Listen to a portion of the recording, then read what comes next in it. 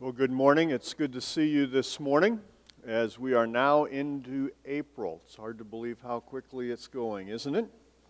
But being in April, and actually sometimes Easter's in March, this year it's pretty late, but April 17th is Easter, 2 weeks from today. And I want to encourage you to invite friends and family to come out in the foyer.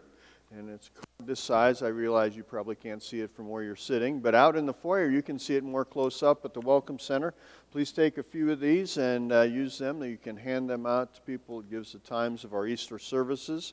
We'll also be having a continental breakfast between those services as we celebrate the resurrection of Jesus Christ together. And so I trust that we will have an unbelievable celebration as we think of what Jesus Christ has done for us and His payment for our sin on the cross, but His victory over death as He rose again. Also on that Thursday, or the Thursday before, call it Monday, Thursday, we are having a Seder dinner here, and there's information out in the foyer about that. I encourage you to consider coming. Families are welcome to come to that, and it's a celebration of a Passover meal as we celebrate Easter season. So please stop in the foyer. You can ask questions or find more information about that there. As we begin this morning, we continue to pray for Ukraine, a new set of prayer requests for Ukraine. We update that each week. It's on the website, also a hard copy out in the foyer, but I trust that you are praying for what's taking place in Ukraine and around our world. So as we prepare our hearts for God's Word, let's pray. Father, as we come before you, may we be encouraged in Jesus Christ. May we recognize the hope that we have in you. And Lord, as we look at your Word this morning, may nothing distract us from the principles that you have for us. Lord, this morning we continue to pray for Ukraine and the region there, the difficult times, the evil that takes place, and the pain and the suffering that's going on. We just pray for your grace and your mercy. We pray for those who have lost loved ones, that you would comfort them. Lord, that even in the midst of a sinful world, that people would see your love and your grace. We pray that we as your followers would be examples. We would be salt and light in this world. And Lord, that we would be people that would demonstrate grace and love. And Lord, we just pray that you would put an end to the war there. And we just know that you are in control of it all. And we put it in your hands. We pray this in Jesus' name. Amen. So what would be the hardest doctrine or command that God gives in His Word to follow? Just think about that for a second. What's the hardest thing that God asks you to do? All right, you have an idea in your mind? Well, as I thought of and pondered that question, 3 different ones came up to me, and I'm sure there are more. There are many things that are hard to do. But 3 popped into my mind fairly quickly. The first one is the doctrine of faith, or the command to obey and follow God and trust Him even when I can't see the outcome. That's hard. Or another one that jumped into my mind, loving my enemy. Sometimes I even have a hard time loving my friends, but loving my enemy. That's hard, isn't it?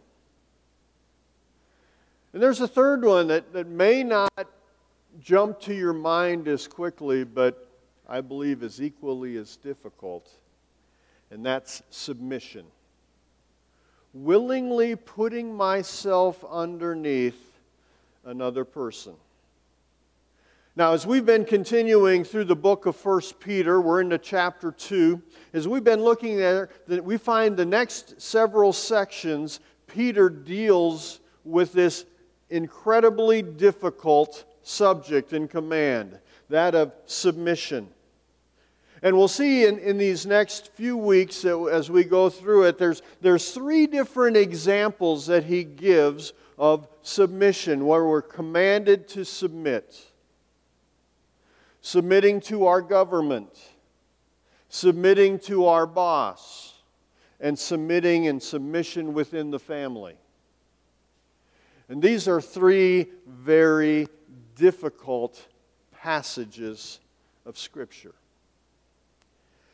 But before we get into the verses here in 1 Peter chapter 2, I want to read Romans chapter 15 and verse 4. I want you just to listen carefully to what the Apostle Paul said as he wrote to the Romans in this verse. He says, "For everything that was written in the past was written to teach us, so that through the endurance taught in the Scriptures and the encouragement they provide, we might have hope."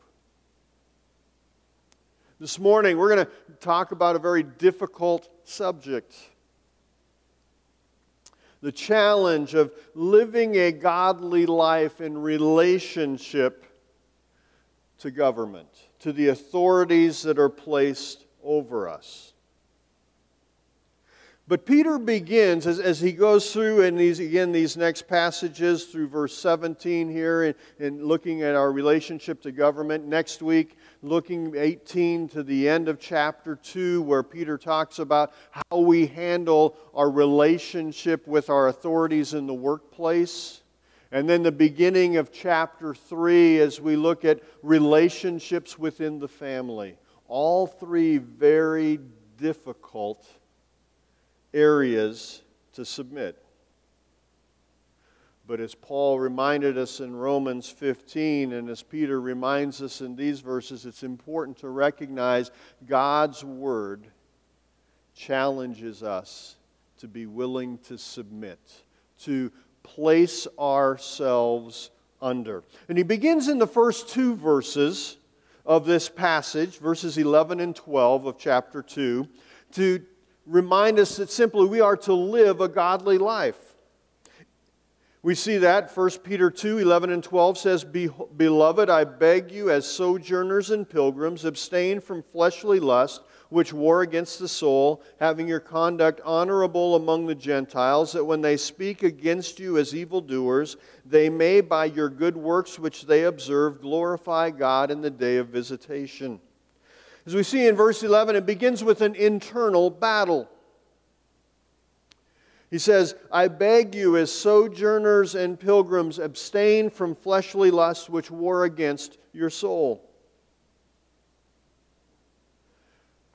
We are pilgrims, we are sojourners and pilgrims, and because this world is not our home, we have different goals and focuses. Sojourners, that term there in the Greek means alongside the house. This isn't our home. And pilgrims, we're just passing through. But even with our sins forgiven and the Holy Spirit guiding us, if you're a follower of Jesus Christ, it's a continual battle with sin. That term war, that war against you, that term war has the idea and an emphasis of a long-term battle. It's a battle that will continue throughout our lifetime.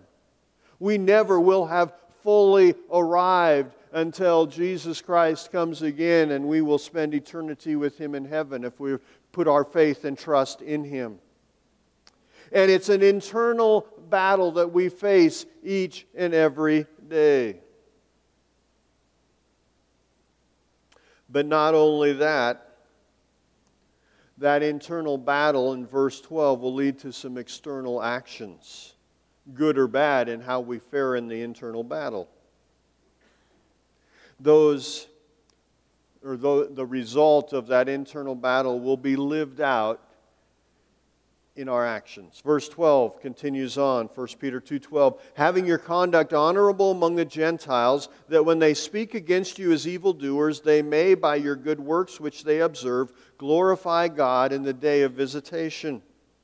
There's an old proverb that says, believe it's a Chinese proverb. It says this: be careful of your thoughts, for your thoughts become your words. Be careful of your words, for your words become your actions. Be careful of your actions, for your actions become your habits. Be careful of your habits, for your habits become your character. Be careful of your character, for your character may become your destiny. Now we know Jesus Christ has died and our sins are forgiven. And as sinners, we can have the eternal destiny of heaven, but our character is crafted by our attitudes, which lead to our words and actions, which become our habits, which define our character. But Peter is saying, listen, as you have that internal battle, but you allow God to work in your heart and life, it results in different actions. And while our critics may attempt to speak evil of us, our conduct should quiet them and it should draw them to Christ. These verses remind us that the inward purity of life is to be demonstrated by an outward character, and that will silence those who oppose us, and it will be light to the world. He talks in the end of verse 12 about the day of visitation. It's seen in the Old Testament as a time when God came in either blessing or judgment. But as we see that time, we can recognize that as we live a godly life, it will influence and impact the lives of those around us. Matthew 5:16 says, let your light so shine before men that they may see your good works and glorify your Father in heaven. We're to let our light shine. Ruth Graham, the wife of the late Billy Graham, once said, a saint is a person who makes it easy for people to come to Christ. If you are a follower of Christ, people are much more likely to read your life than they are to read the Bible. After the challenge that Peter gives here to live a godly life, he shows some different areas in which we're to live that godly life, and a godly life of submission. And so this morning, as we recognize the importance of that battle and the life that we live, how does it relate to our relationship with government? A godly life in relation to the authorities that are placed over us. And he begins in verse 13 with the principle. The principle is to submit. The first part of verse 13a says this: therefore submit yourselves to every ordinance of man for the Lord's sake. That word therefore. And if you've been at Hannaford much, you've heard whenever we come to that word, we stop and we ask the question, what is it there for? It takes us back to 11 and 12, verses 11 and 12. We see in verses 11 and 12 that we're to abstain from the fleshly lust. We're to fight that battle through the power of the Holy Spirit in our lives, and that results in a different life. And it results in a different life by how we relate to other people. Therefore, how do we respond to the authorities in our lives? We are to submit.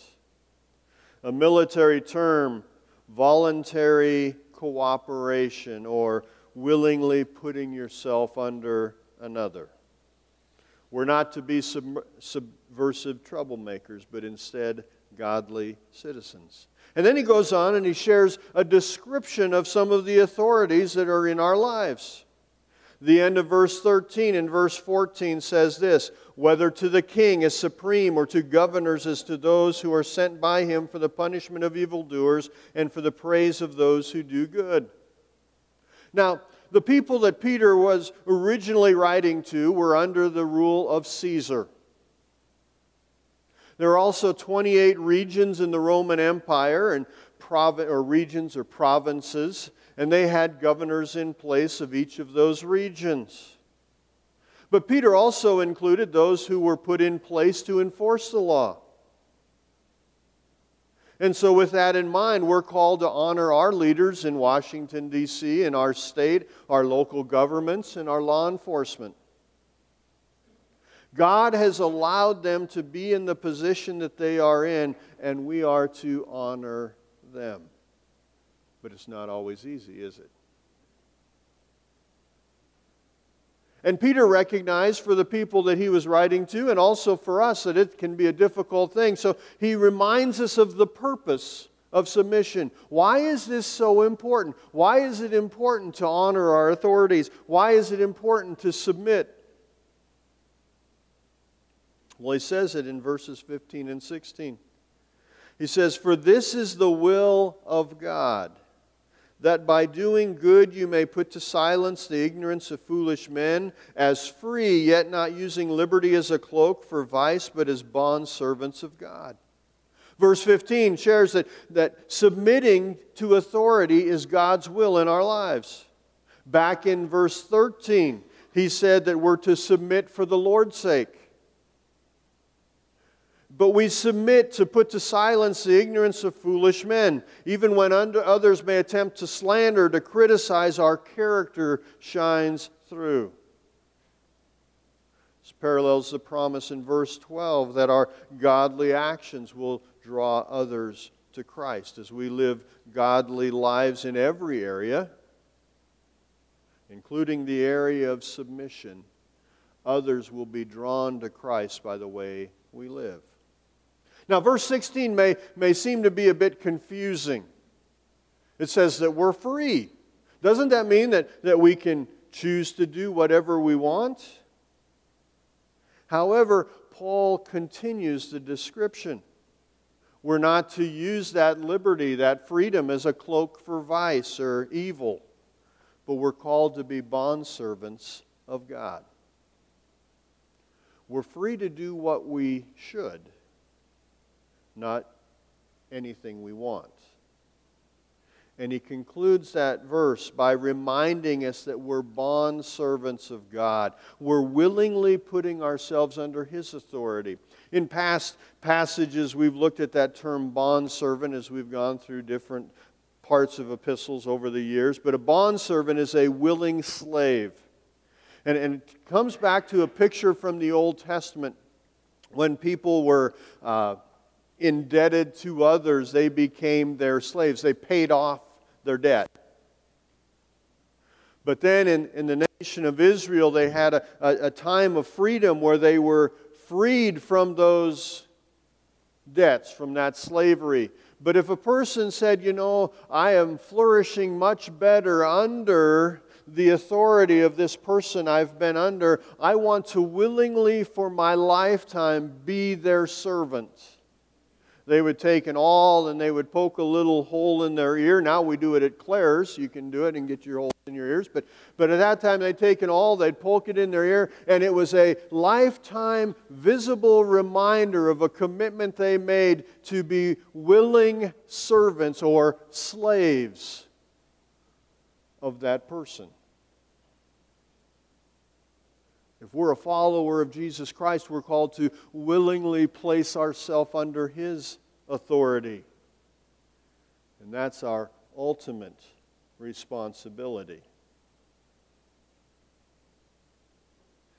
And part of how we do that is to put ourselves under the authority of those who have been chosen to govern us, to honor them. So that's the purpose of submission. And then he talks about our relationship to others. And in some ways you could say this just sort of encapsulates what he's been talking about in the last few verses. In verse 17 he says this, "Honor all people, love the brotherhood, fear God, honor the king." We're to, first of all, honor all people. No exceptions. What does all mean? All means all. That's all means. We are to recognize that everyone deserves a level of respect as they're made in the image of God, even if they may think or act differently than we do. love the brotherhood. We will draw people to Christ as we love one another. Fear God, a reverential respect that culminates in submission to His will in our lives. And the final one, honor the king. They are to be honored as we recognize that God has established government and He has allowed them to be in the position that they hold. Now, we've gone through the basics of what Peter is challenging us to in those verses. So let's answer some tough questions. Maybe they're not difficult for you, they're difficult for me. But and there are more, but we're just going to look at a few of them this morning as we put God's Word under the magnifying glass and seeing how that relates to the way I live this week. Question number one, what if I don't think my government leader is godly? Now, I would ask you to raise your hands, but I'm not going to. Are there any ungodly leaders in our world?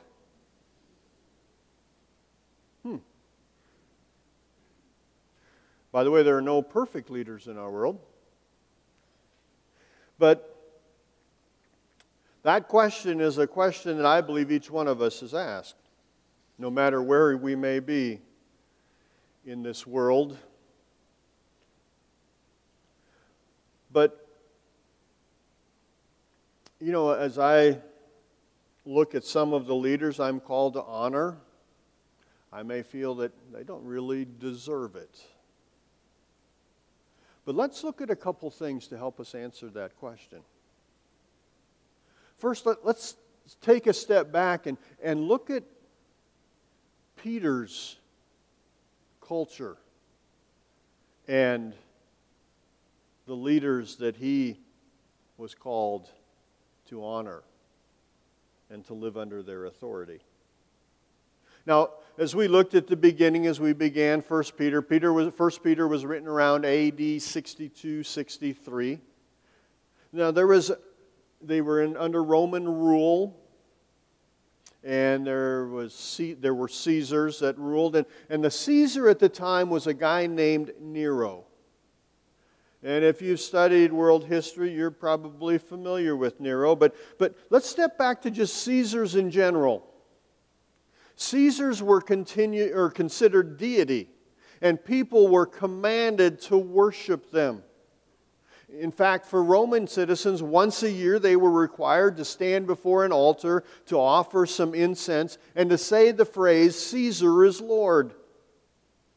And when they did that, they'd be given a certificate which certified that they had performed their worship to Caesar, and then they could continue to worship other gods. And many of the people there in that culture worship many gods. But their first requirement was to worship Caesar. Now, what about the Jews that were under Roman authority? They could go back to the Ten Commandments. Have no other gods before me. God speaking to the nation of Israel. And so, as a Roman citizen, that was a very difficult thing to do. In fact, many were persecuted and even killed. But yet Peter said, you need to honor the king. Nero. Let's get to him specifically. You know, many of the Caesars had some pretty bad characteristics, but if you study history of that time, Nero was one of the worst. He was ruthless. He was addicted to power. In fact, in AD 64, a large part of the city of Rome burned, and many believe that it was Nero himself that started the fire. And some believe that it was because he wanted to have it all wiped out so he could build a large monument to himself. He was very much an egotistical man. But when the backlash came, Nero needed someone else to blame, so he blamed the Christians. and he increased the persecution that was already pretty intense. And he would do many things, and my goal this morning is not to gross you out. But there were many horrendous things that he did to Christians and to others who were part of his kingdom. Many Christians were persecuted, imprisoned, and murdered under Nero's reign. But yet Peter said, honor the king. Slavery. And we look at slavery and we say, how horrible. But slavery was rampant in Rome at that time. It's estimated that up to 2/3 of the people in that empire were slaves. And as slaves, they were considered nothing more than property. Women were also very much considered property and badly mistreated in that culture.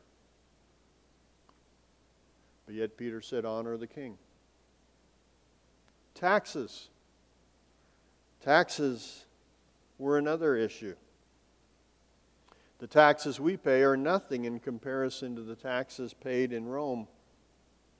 And oftentimes people like the Jews paid taxes for things that were very much a detriment to their lives. And we see Peter's command, well, how did Jesus respond?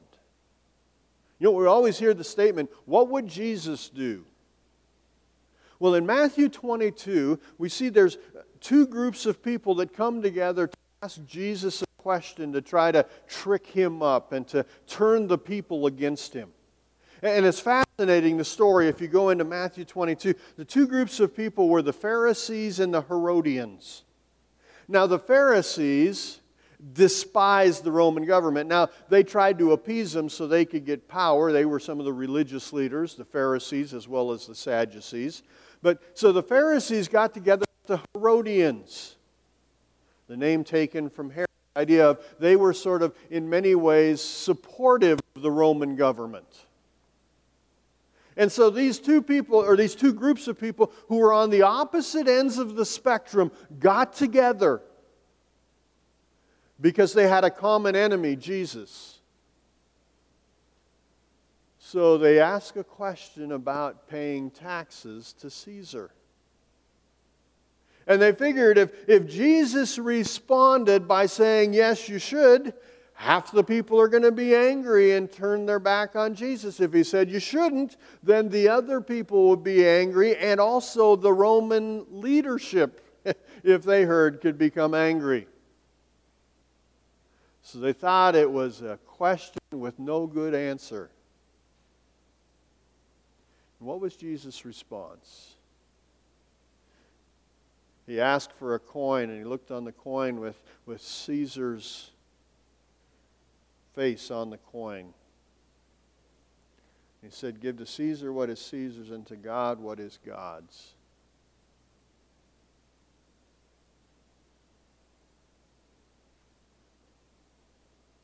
So we need to recognize that no matter how bad we may think it is today, it was as bad and really worse. Far worse when Peter wrote this letter. But another thing to help us realize that God has allowed them in the position they hold. It's amazing as you look in through the Old Testament and as the Israelites, God's chosen people, were captured or taken over, that God used some of those wicked kings to further His plan with the nation of Israel. One example is when Nehemiah was called to go back and build the walls of Jerusalem. Artaxerxes, an ungodly king, not only allowed Nehemiah to go, But guess what? He even provided some of the materials and the permission and challenged the people around him. More than challenged, the people around him better work alongside or offer them assistance. God has allowed the people in position. The third thing, we can recognize that God can work in the lives and He can also use them for His glory. But now, there's another part of the question that we must address. What about the times when we're asked to do something that goes against God's law? When man's law goes against God's. When man's law asks us to disobey God's law, we're required to follow God's law. But there's a caveat to that. And we see that in some of the examples that are found in Scripture. In Exodus chapter 1, we find the story of the Hebrew midwives. They were in Egypt, and Pharaoh was concerned that the Israelites were growing in population. And so the Pharaoh made a law and told the midwives that if a baby boy was born, a Jewish baby boy was born, that they were to kill that baby boy. And here was the response of the midwives in Exodus 1:17. It says, "But the midwives feared God and did not do as the king of Egypt commanded them, but saved the male children alive." What about Daniel, Shadrach, Meshach, and Abednego? Throughout the book of Daniel, we see as they were required to eat the king's meat, which went against the laws that God had told them to follow as Jews. They respectfully refused. In Daniel chapter 3, when Shadrach, Meshach, and Abednego were called to bow down before the image that Nebuchadnezzar had built, and they knew that they could not bow to any other god, what happened? They respectfully refused. In Daniel chapter 6, when Daniel was told he couldn't pray to anyone but the king, and he knew that God alone was the one we were to call to, what happened? He respectfully refused. In Acts chapter 4 and chapter 5, when Peter and John and other leaders of the early church, and Peter and John specifically, were thrown in prison and then threatened and said, "You can't tell anybody about this Jesus." What did they do? They responded by saying, "You can do with us what you want, but we can't stop sharing about Jesus." They respectfully refused. Now, civil disobedience, there's two important things to recognize. First of all, I must be required to do something that goes against God's law. And secondly, I still need to do it in a respectful way. So we're called to honor the king. That was the hard one. Now we'll get to the easy ones. What about Christians in politics? That's the easy one. Probably don't even need to talk about it, right? Should Christians be involved in politics? What would God's Word say? Well, the simple answer is yes, we're all called to be, first of all, good citizens, to be salt and light in our world. And also, just as in every other part of our society, we need godly people in politics. And I believe that God calls many Christians into politics, just like He calls Christians into every other segment of society. But we have to recognize that we're called to be godly in our speech and actions, no matter what segment of society we're involved in. And we're called to do that, to live godly, no matter what our opponent may choose to do. And also we can be reminded of what verse 11 says, that we are sojourners and pilgrims in this world. And our ultimate goal and our ultimate home is heaven. And we are called to follow God and honor His kingdom in the way we respond and react in every situation. Now, as a church, we are going to follow God's Word. Things like the sanctity of human life, God's plan for marriage. We will stand for God's Word. But we're going to do that in grace and love. Remember back to verse 17, the first phrase? We're to show love to all people. But what does God call me to do? Well, God calls me to be salt and light. Matthew 5:13 through 16. God calls me to be a good and a godly citizen. And God calls me to honor the authorities. Even if I struggle with that person and what they stand for, I need to respect the position. And I am called to pray. 1 Timothy chapter 2, the first 4 verses says this.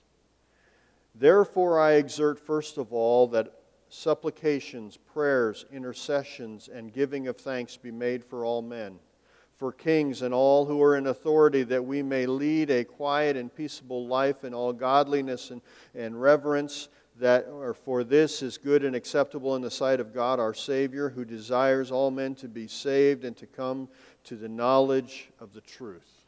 Now, those first 2 verses are often the verses that are used in our reminder that we're to pray for our leaders. But I want you to think of verses 3 and 4. Just as in 1 Peter 2, Peter gives the reasons why we are to be godly and why we're to honor and submit to our authorities. Here in 1 Timothy, Paul does the same thing. He says there in verse 3, for it is good and acceptable in the sight of God our Savior, who desires all men to be saved and to come to the knowledge of the truth. The way that I respond is going to make a difference. And you say, well, you look at it, it sure doesn't seem like it does. Guess what? I'm responsible to act in a godly way and trust God to work in the hearts and lives of others. And He can do that. And even if they are different, God can use me to impact this world, and God can use what they do. So, there are lots of things that you can do, but I want to challenge you with one specific thing this week, just as I challenge myself. Because I'm sort of a news junkie, and I like to watch or listen to the news, and sometimes it makes my blood pressure go up. Pretty much most of the time it makes my blood pressure go up. But how do I do it praying for my leaders? And you know what? If I'm praying for them, even though I may disagree, and I need to be a good citizen, I need to stand for truth in grace. But it changes my attitude toward them. So the challenge for you this week is to list out your authorities. Some of them are easy to pray for. Some of them may be a little more difficult. But God calls us to pray for all of them. And so as we close in prayer, I want you to make that commitment to God that, this week I'm gonna write out specifically the names. And I have a prayer list, but it's easy to leave politicians off the list, but they need it just like everyone else. So will you make that commitment? This is a hard subject. When we look at our world and we question what's going on and why, but we need to come back. See, because really all 3 of those, remember at the beginning I gave the 3 things? There's a reason I gave those 3 things. They're hard. Faith, I look at what's going on, and it's hard for me to see the outcome, but I still need to trust God. Loving my enemies, some of the people that are authority over me, I disagree with. Sometimes it's financial things. Sometimes it's biblical principles. But I still need to love them. And I'm called to submit. God is still in control. And the only way I can do those three things is by recognizing God's in control. Let's pray. Father, as we come before you this morning, may we recognize that you are in control. And Lord, wherever we are in our culture, in politics, we can recognize that you are a faithful God, and we can put our faith and trust in you. Help us to be good and godly citizens. Lord, I pray that you would help us to pray for our leaders as you've told us to do. To honor them. And Lord, as we pray for them, we pray that your word and your power will impact our community, our state, our nation, and our world. And we will give you the praise because we know it is through you and your power alone. And we are so grateful that we have an eternal hope. We pray this in Jesus' name. Amen.